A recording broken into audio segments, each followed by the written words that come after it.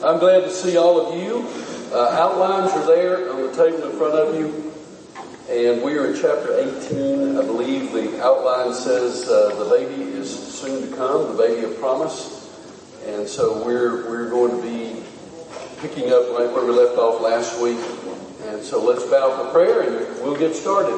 Hey, Father, thank you for the beauty of this day and the joy of fellowship. We just enjoy talking with each other around the table. That's really something we look forward to every week. And sometimes we sit with the same folks every week. Sometimes we move around and talk to new folks. But whatever it may be, it's a pleasure and a joy to fellowship with one another. So thank you. Thank you for the delicious food. We pray you'll use it to strengthen and nourish our bodies. Now, as we study Genesis, once again, I pray that you will speak to us from your word. Pray that when we leave today, we'll all be saying it's been good to be in the house of the Lord, and that we'll have some things we can take with us that will help us, challenge us, and encourage us as we seek to live for you the rest of this day. In Christ's name, I pray. Amen. Well, we get to chapter 18, and the morning chores are done. Everyone's resting in the heat of the day. Abraham looks up, and he sees three men right there in front of him, and he's very surprised because he didn't see them coming. But when we find out who they are, then we assume they probably didn't walk anyway. I mean, they just appeared, and they're right there. And he hadn't seen them, but Middle Eastern hospitality kicks in. Abraham looks at them, and though he doesn't yet know who they are, he seems to recognize that they are important men. And so they're men of stature. But it doesn't matter. Middle Eastern hospitality was and is very, very important. And so Abraham bows in respect, asks the men to stay for a while, and he's going to wash their feet and feed them. They agree to stay. Abraham springs into action as much as a 100-year-old can spring, and he turns the dinner into a banquet, and he cooks a calf and a lot of bread. In fact, you know that we talked about this last week. The translation of that amount of bread is 36 pounds. That is a lot of bread. I'm going to assume they had a few leftovers, but he turns it into a banquet, and as they eat, Abraham respectfully stands nearby, satisfied that he has done well by these travelers. So let's read about it. The Lord appeared to Abraham near the great trees of Mamre while he was sitting at the entrance to his tent in the heat of the day. Abraham looked up, saw the three men standing nearby, and when he saw them, he hurried from the entrance of his tent to meet them and bowed low to the ground. He said, "If I have found favor in your eyes, my Lord, do not pass your servant by. Let a little water be brought, and then you may all wash your feet and rest under this tree. Let me get you something to eat so you can be refreshed, and then go on your way now that you have come to your servant." "Very well," they answered, "do as you say." So Abraham hurried into the tent to Sarah. "Quick," he said, "get 3 seahs." That's what turns into 36 pounds. "Get 3 seahs of the finest flour, knead it, bake some bread." Then he ran to the herd, selected a choice tender calf, gave it to a servant who hurried to prepare it. He then brought some curds, some good yogurt, and milk, and the calf that had been prepared, and set these before them. And while they ate, he stood nearby under a tree. So he's pretty satisfied at this point. Then, a question. The men speak. "Where's your wife Sarah?" they asked. "There in the tent," he said. Then one of them said, "I will surely return to you about this time next year, and Sarah, your wife, will have a son." Now that's not news. He's known that, except that this time there's a date attached. Before, it has been, "You're going to have a child through whom I will raise a nation, you'll possess a land, and the whole world will be blessed through the seed of this child." But he's never had a date attached to it. Now there's a date, and it's going to happen within this next year. So Sarah was listening at the entrance to the tent, which was behind him. Abraham and Sarah were already very old. We know that. We've talked about that. And Sarah was past the age of childbearing. So Sarah laughed to herself as she thought, "After I'm worn out and my Lord is old, will I now have this pleasure?" She knew the promise. What does this indicate? Sarah had given up. Sarah had given up. It's not going to happen. Then the Lord said to Abraham, why did Sarah laugh and say, will I really have a child now that I am old? Well, is anything too hard for the Lord? I will return to you at the appointed time next year, and Sarah will have a son. Sarah was afraid, so she lied and said, I did not laugh. But he said, yes, you did laugh. Now, there's no more elaboration on that. That just lays out there right there. So there was no chastisement of Sarah except for the fact that it's revealed that she lied, that she laughed, and she said she didn't, but the Lord said, yes, you did. So that ends the conversation. When the Lord says, yes, you did, that's the end of the conversation. Nothing else to be said. Now, the men revealed the purpose of their visit. And we know that one of the three is Yahweh himself, the Lord himself. And this is the only place before the incarnation, that is before Christ comes, God in the flesh. This is the only time that the Lord eats a meal with humans present until Jesus comes. Only time in Scripture. So there it is right there. Now, what an honor for Abraham, though he doesn't yet know who this is. Only that there's something about him that's significant. God has come to dinner. And that's a big deal. So, where's Sarah? They knew.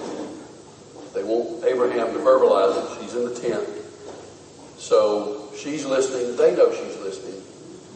This time next year, you're going to have a son. Now, Sarah's eavesdropping. She laughs, an expression of doubt for her. And the Lord asked, why did you laugh? And she lied about it and said she didn't do it. Now, here's the key. Look at verse 14.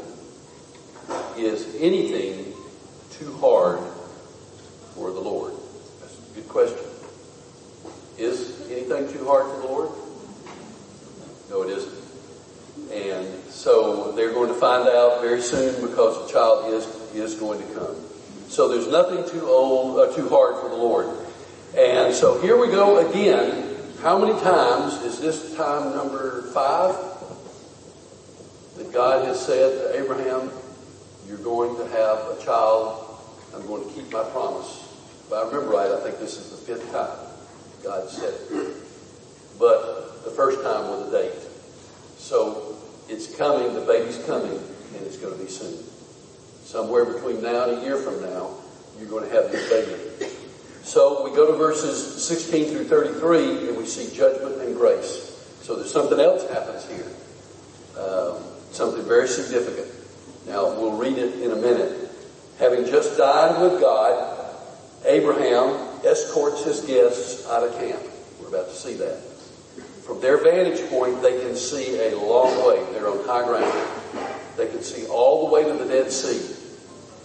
They can see nearby to the water the cities of Sodom and Gomorrah.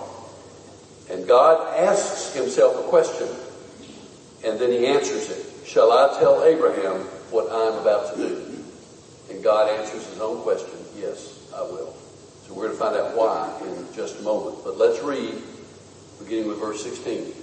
When the men got up to leave, they looked down towards Sodom, and Abraham walked along with them to see them on their way. Then the Lord said, shall I hide from Abraham what I'm about to do? Abraham will surely become a great and powerful nation, and all the nations on earth will be blessed through him. For I have chosen him so that he will direct his children and his household after him to keep the way of the Lord by doing what is right and just, so that the Lord will bring about for Abraham what he has promised him.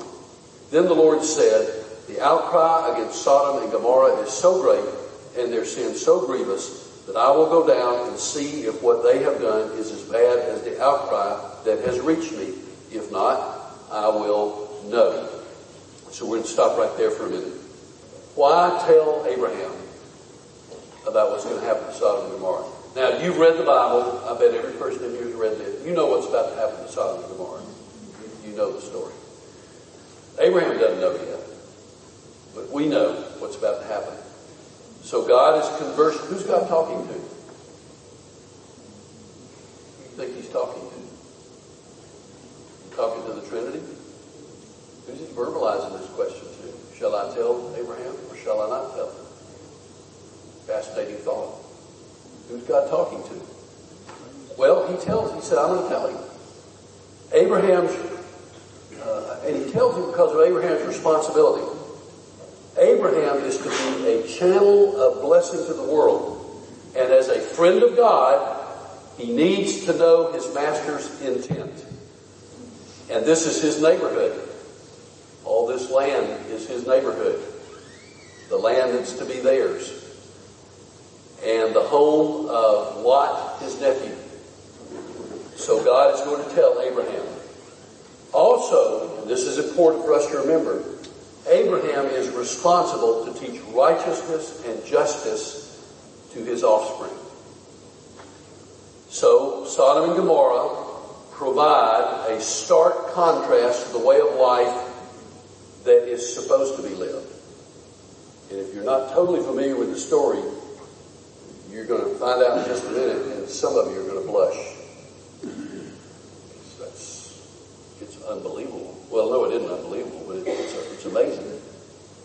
Now, the ruins of Sodom and Gomorrah will be a teaching lesson for Abraham's descendants. Here is what happens to those who reject God. And there's still an example. May I take you momentarily to 2 Peter chapter 2, beginning with verse 4. You can jot this down or you can turn with me. 2 Peter chapter 4. Here's what Peter writes. For if God did not spare angels when they sinned, but sent them to hell, putting them in chains of darkness to be held for judgment, if he did not spare the ancient world when he brought the flood on its ungodly people, but protected Noah, a preacher of righteousness, and 7 others, if he condemned the cities of Sodom and Gomorrah by burning them to ashes and made them an example of what is going to happen to the ungodly, and if he rescued Lot, a righteous man who was distressed by the depraved conduct of the lawless, for that righteous man living among them day after day was tormented in his righteous soul by the lawless deeds he saw and heard. That's interesting to know. We'll elaborate on that in a minute. If this is so, if all of this is so, then the Lord knows how to rescue the godly from trials and to hold the unrighteous for punishment on the day of judgment. So all 3 of those examples tell us God knows how to protect the righteous and he knows how to punish the ungodly. And we certainly see that unfold before us here in Genesis 18 and 19. So, Sodom's condition, the depth of their sin is appalling. It is focused on the sexual. Also, they are involved in the injustice of oppression. And the Hebrew word for outcry here, where he says, I hear the outcry that goes up from Sodom and Gomorrah, is a word used to describe the cries of the oppressed and the brutalized. So God says, I'm hearing the cries of the oppressed and the brutalized in the cities of Sodom and Gomorrah. And they are terrible cities in every way. In verse 20 and 21, God says, I'm going to make a personal investigation to see what he already knows. God already knows. But he's going to go and make a personal investigation. Who is he going to use to make this personal investigation? The 2 angels who are with him, as we're about to see. So, in chapter 19, the 2 angels will show up on a fact-finding mission, justice-pronouncing mission, and that's what's going to happen. So we come to verse 22, and God has said, here's what's going to happen. Now, what does Abraham do? Look at verse 22. The men turned away and went toward Sodom, but Abraham remained standing before the Lord. So the angels are going, they're on their way to Sodom. The Lord remains, he's with Abraham, they're standing there, Yahweh and Abraham. Then Abraham approached him. Now he knows who he is by now. And he asked this question. Will you sweep away the righteous with the wicked? Now, he knows Lot lives there. But also we're seeing a passionate of Abraham. Abraham's thinking, yeah, Lot's there. I don't want him to die and his family. But there are other righteous people in Sodom, I'm sure. Are there? We'll find out in a minute. There are other righteous people there, and I don't want them to die. So he asked God, will you sweep everybody away together? What if there are 50 righteous people in the city? Will you really sweep it away and not spare the place for the sake of the 50 righteous people in it? Far be it from you to do such a thing. Abraham's bold, isn't he? Far be it from you to do such a thing, to kill the righteous with the wicked, treating the righteous and the wicked alike. Far be it from you. Will not the judge of the earth do right? Okay, so let's think about that. He's pretty bold. He's pretty passionate. And I think he's filled with compassion. This is not a charade. This is not a game on Abraham's part. He's really serious. He's praying not just for Lot, but for others also. And his confidence is that God will grant his request. That's why he's so bold. He's confident that God's going to honor his request. And God is righteous and God is just. Now, Abraham is in error in assuming that the righteous should not suffer. Hello? We know that, don't we? Abraham is in error for assuming that the righteous should not suffer. Not an uncommon viewpoint in his day. We do suffer. The righteous do suffer. You don't have to raise your hand, but have you ever experienced suffering? Of course you have. All kinds of suffering, but you've experienced it. But we appreciate the bold courage of Abraham and the compassionate heart that he had in his bold approach to God. So, Abraham probes. This is kind of an exploration on the part of Abraham. You notice the what ifs. What if? I'm really amazed at God's infinite patience. It's almost a little bit like a wrestling match here to some degree. Remember when Jacob wrestled with the angel? It's almost like in Genesis 32. It seems like a little bit of a tussle here, but there's no tussle on God's part. So Abraham gets bolder, and he keeps asking, until he gets down to 10. Let me go ahead and read that.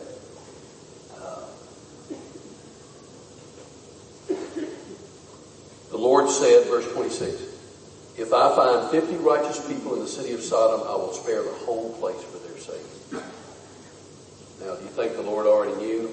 There are not 50 people there who are righteous.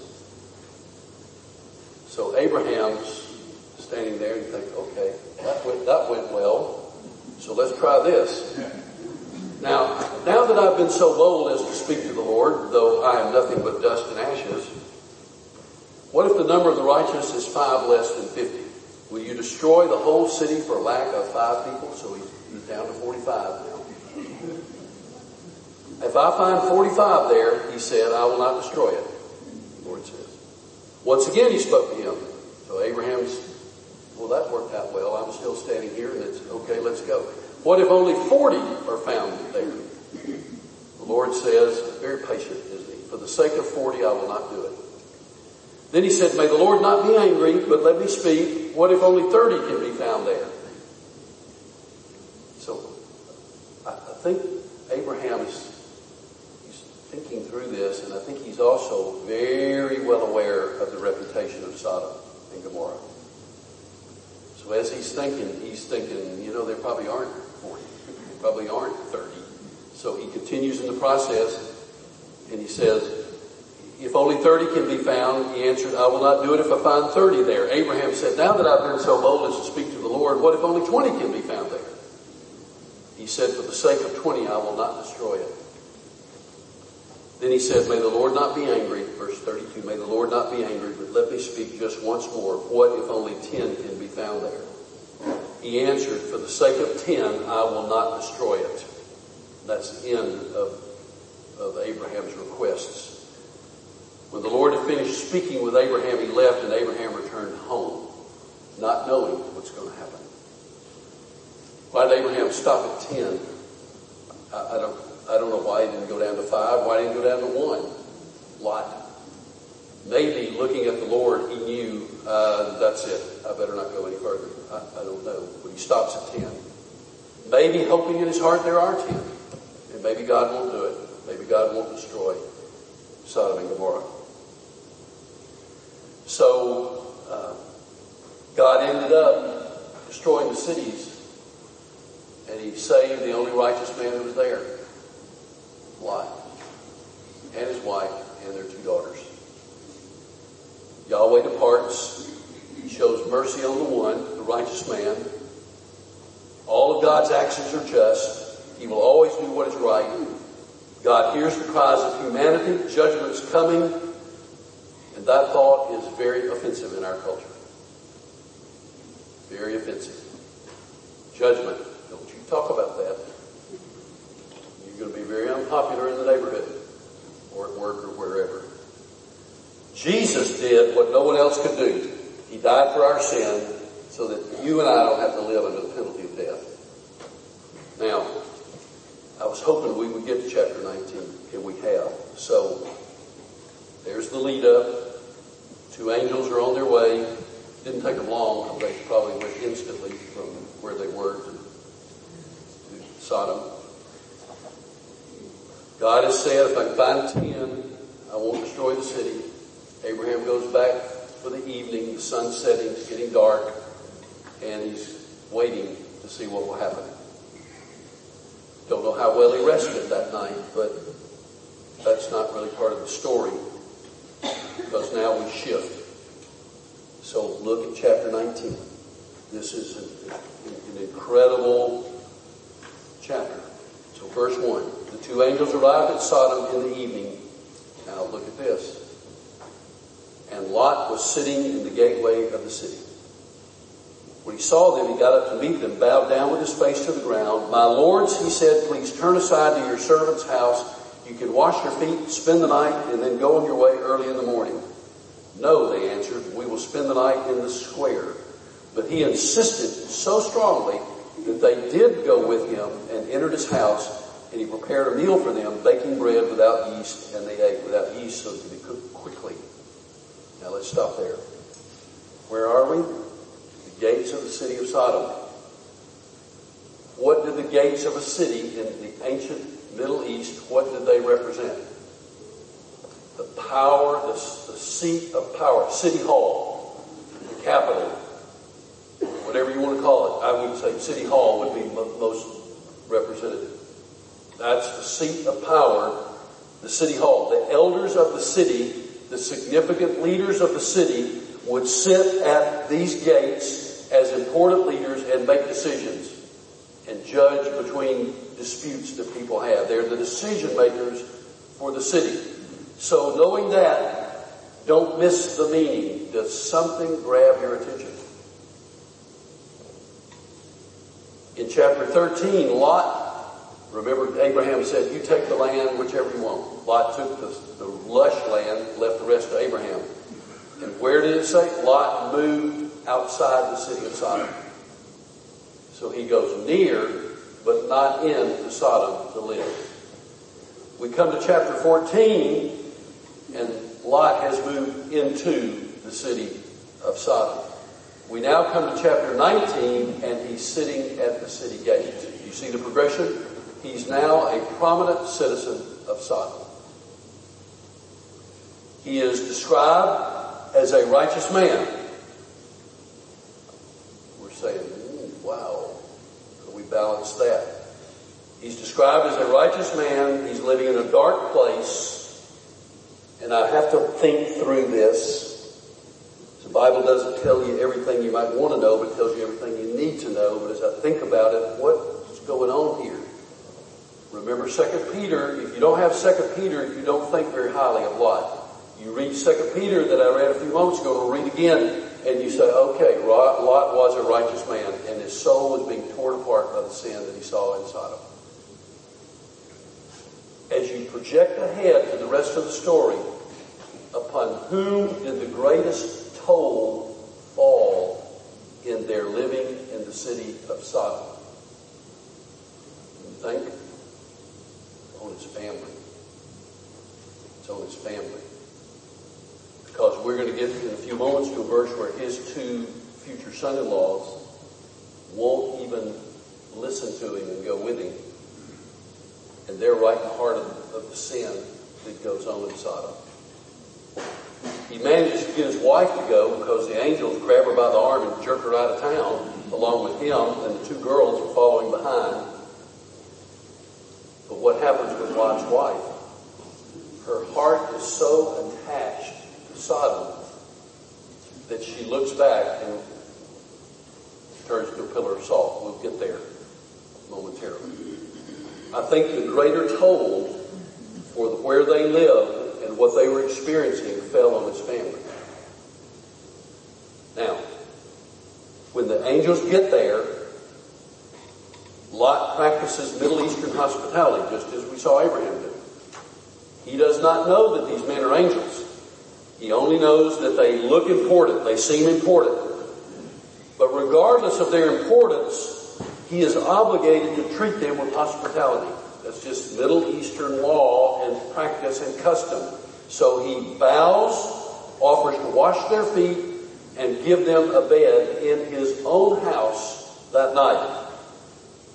And that would also mean, obviously, feeding them. They refuse. And Lot is shocked. And why is he shocked? Because the laws of Middle Eastern hospitality not only pertain to the offerer, but to the receiver. And if hospitality was offered, your response is to be yes. I will come and eat with you and spend the night with you. So when they said no, Lot is shocked. But also, he's thinking in his mind, I know where I live, and I know if these guys try to spend the night here in the city square in Lot, it's not in Sodom, it's not going to go well.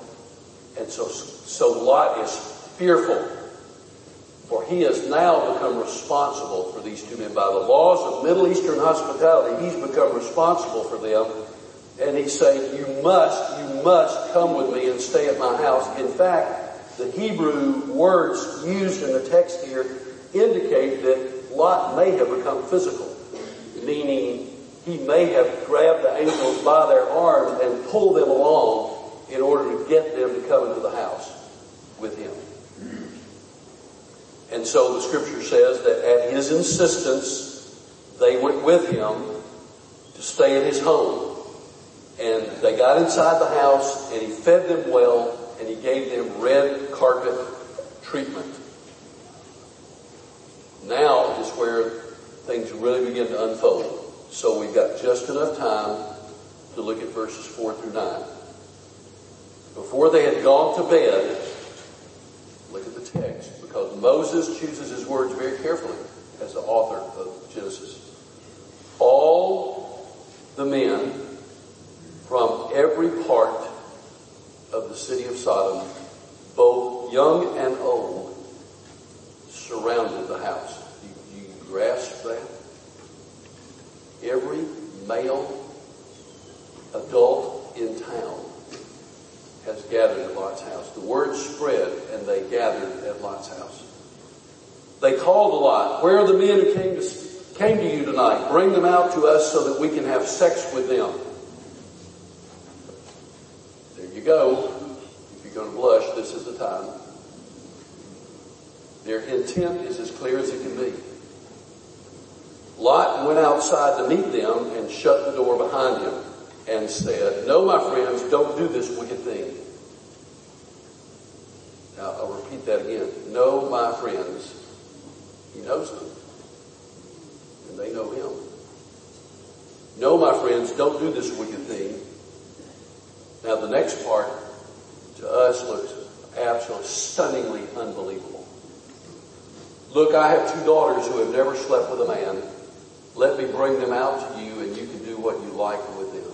Dads who have daughters, can you imagine ever even thinking such a thing, much less saying it and making such an offer? But don't do anything to these men, for they have come into the protection of my roof.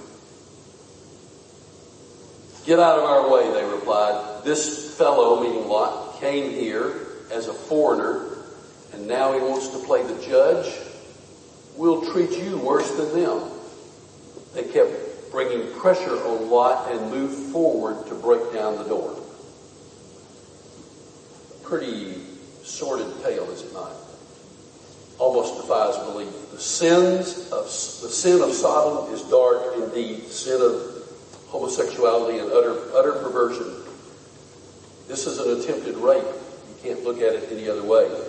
It is the very depths of sexual violence. Now, let me leave a couple of thoughts with you, and then we've got to stop. We'll pick it up there next week. The homosexual and bisexual men, and they're there, homosexual and how do we know they're bisexual men there? Because two of them are engaged to marry Lot's daughters. The whole town is there. They aren't in the house. We're going to find out in a minute. They're not in the house with Lot. They're outside. And so these men have all gathered, and they are eagerly participating in the communal rape of two visiting men. That's their intent. Moses carefully chooses his words. All of the men, both young and old, from all over town are here. This is extraordinary. Lot's home is surrounded by men of every age from all parts of town, howling for perverted satisfaction. Now, the picture we have of Lot right now is really distressing. Really distressing. So, I want to elaborate on that next week. That's where we're going to pick up with Lot. We're going to go back to 2 Peter, because we've got to. I mean, if we leave right here with Lot, I'm thinking he is one of the vilest men I've ever heard of. But we're going to get two pictures of Lot when we go back to 2 Peter next week. We're going to find out what Lot's hope was in standing out there and saying, let me bring my girls out to you. He said that, and I can't even imagine it, but there was a hope in his heart that something would happen as a result of his offer. So we're going to find out what that hope is next week. And we're going to see the rest of the story, which you know ends up with the destruction and the annihilation of Sodom and Gomorrah, and the rescue of Lot, his wife, and two daughters, only to have his wife turn around to where her heart really was, and that was in Sodom. And it's a sobering story. And I may elaborate on some modern interpretation of this story, because there's lots of modern interpretation today. You tell me what the text says, and then when I tell you some modern interpretations of it next week, you tell me how in the world could anybody think that. So that's where we'll start. So what's next week? 29th? Yep. All right. I'm writing down 8:29. That's where we'll be next week. Thank you for being here. And we'll get to some more pleasant subjects as we move along. This was pretty tough. But we must know it. We must know what it says. So let's pray. Father, thank you. I pray that as we leave here today, we'll go in the power of the Holy Spirit, that our lives will bring joy to you, and that we will be a reflection of the love of Christ as we interact with family and friends, neighbors, the rest of this day. In Christ's name I pray. Amen. God bless you. See you next time.